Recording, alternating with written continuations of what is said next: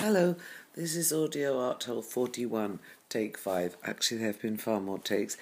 This meandering off the top of my head at the edge of reason, whatever, is rather tricky because I find I just talk and it rather spirals down. I'm more keen to let it go a bit, spiral up or outwards, reach with some degree of hopefulness and cheer. Otherwise, what's the point? There's enough to... never mind. Stop us all in our tracks. Thank goodness Prince Charles heard my cry, and yes, he spoke out against racism, and good. Let's hope a few more of my silent prayers to the privilege will be heard and answered. I mean, what's the point of privilege if you can't use it that way? Well, that's what I thought. Anyway, let's hope.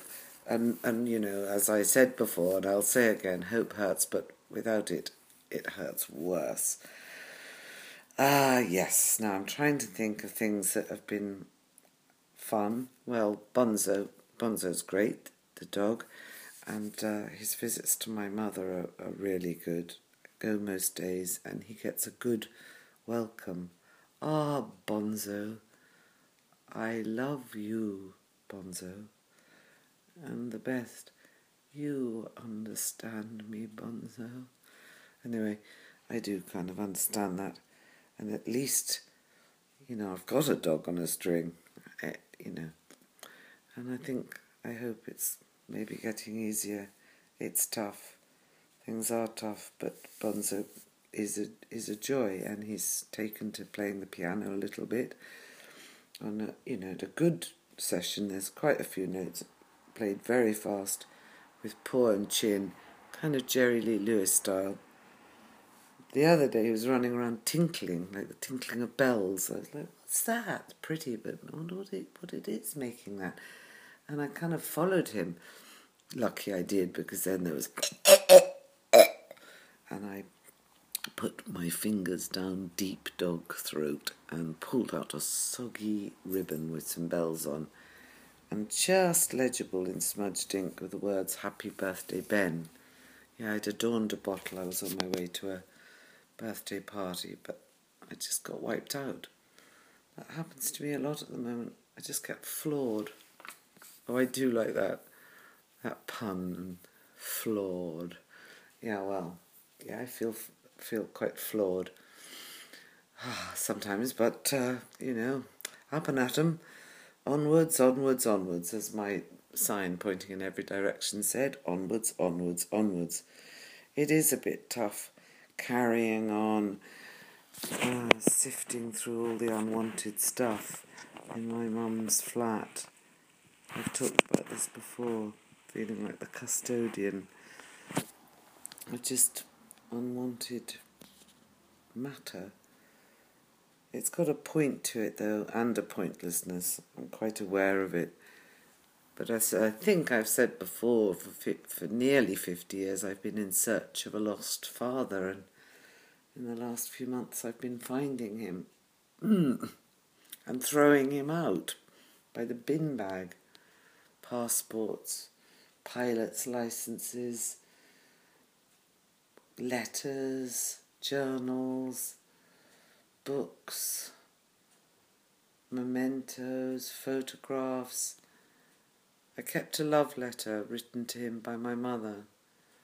I mean, from one wartime stranger to another. People I never knew. And I put it in a book on explosives. I didn't know where to put it.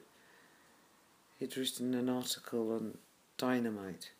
My father was apparently very important in the field of dynamite. He understood it and sort of somehow upped the ante, made it more dynamic. But he didn't receive or care to receive any accolades. My mother suggested that he was offered them, and even royal signs of approval. But he wasn't that type, and I think she'd have liked those. It's funny how many people of my generation, very anti-establishment, have accepted OBEs, etc. And they say, for my mum. Oh, I might have mentioned this before. All these happy mothers. Anyway, he didn't. He was clever. He designed an amazing thing with my brother's Meccano set in the 50s, which weighed and conveyed. It was for grain. But again, I mean, he didn't get the benefit of the patent. But it is at the origin of all those weigh and convey belts, where you put your suitcase when you travel. Off it goes. But it brings me to thinking about automation and how he warned against the dangers of automation if the people released from the work on the assembly lines weren't given education. They'd be damned in a perpetual American-style entertainment like a land like Disneyland, he used to say. He was very anti-American, of course. A lot of those people were. And I was very for it. There was a prayer at the time, "There is a happy land far, far away." I remember my brother, when I was singing it, I learnt it at school, saying, "Where is that land?" And I said, "America." My father hissed. He did have a sort of hiss-like sound. He was the one who told me that the goldfish memory had been made up by scurrilous American pet shop owners in order to sell this cruel idea that you could put a fish in a bowl and send it round and round on its own, day in, day out.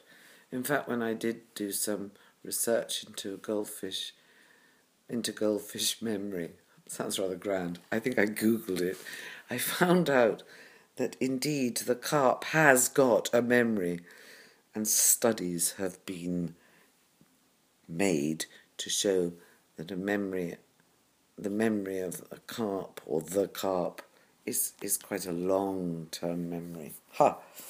Anyway, he was interesting. My father used to make ginger beer as a boy, but he made it so violently, well, not violently, he made the ginger beer itself so forceful it would explode the bottles, which got on his mother's nerves. She put a stop to it. I'm not surprised. But I think of him a lot. I mean, I'm watching all these old reels in the movie house in my mind, and then I just have to stop, because I think all these old ghost reels can sap one's reality. Have to come back to reality, whatever that is. No, mustn't be defeatist. And I went and got a really good bit of help with, now, being in the now, listening to Richard Wilson talking at his show, which is on Ellie Judah, and he was talking about really the interpretation of space, or the interpretation of space between these wonderful sculptures, space between buildings, space between domestic spaces, but not cast space as such, not so sort of, in a way literal, but interpreted, like drawing the negative space. Got me thinking of Mrs. Grimmett, my wonderful art teacher, who I loved. I loved her stories. She told us about making paper dresses in the 60s. And one trip she made to a party on her Vespa, it rained on her, and she ended up arriving at the party sort of naked and wet with a bit of soggy paper hanging off her. I love that. Very 60s. Very, very glamorous somehow. Anyway, she told me about negative space, and I loved that. Negative space is so positive. No words, just draw. Quite meditative. For me, anyway.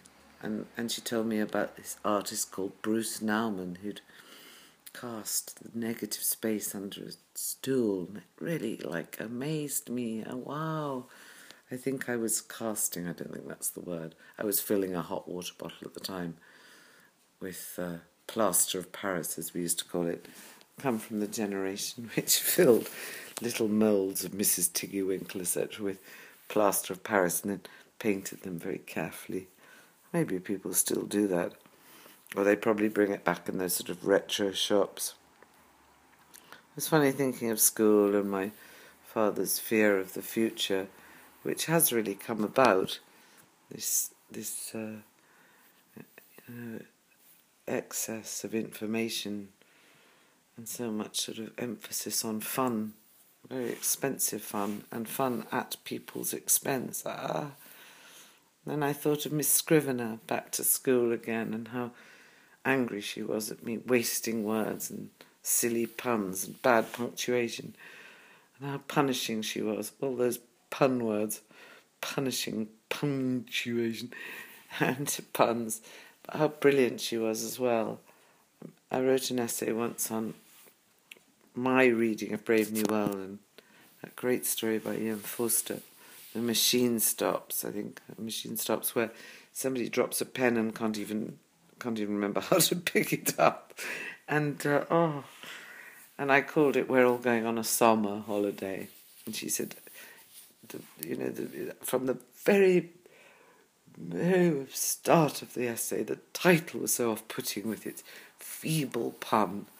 I said, I think it's rather a good pun, Miss Scrivener. Anyway, I've been thinking of her with rather a great deal of affection, and thinking how I once stopped myself. I've just seen the time. I'll have to carry on saying this is the cliffhanger, what I stopped myself doing, thanks to Miss Scrivener. Anyway, thank you for listening, and bye for now.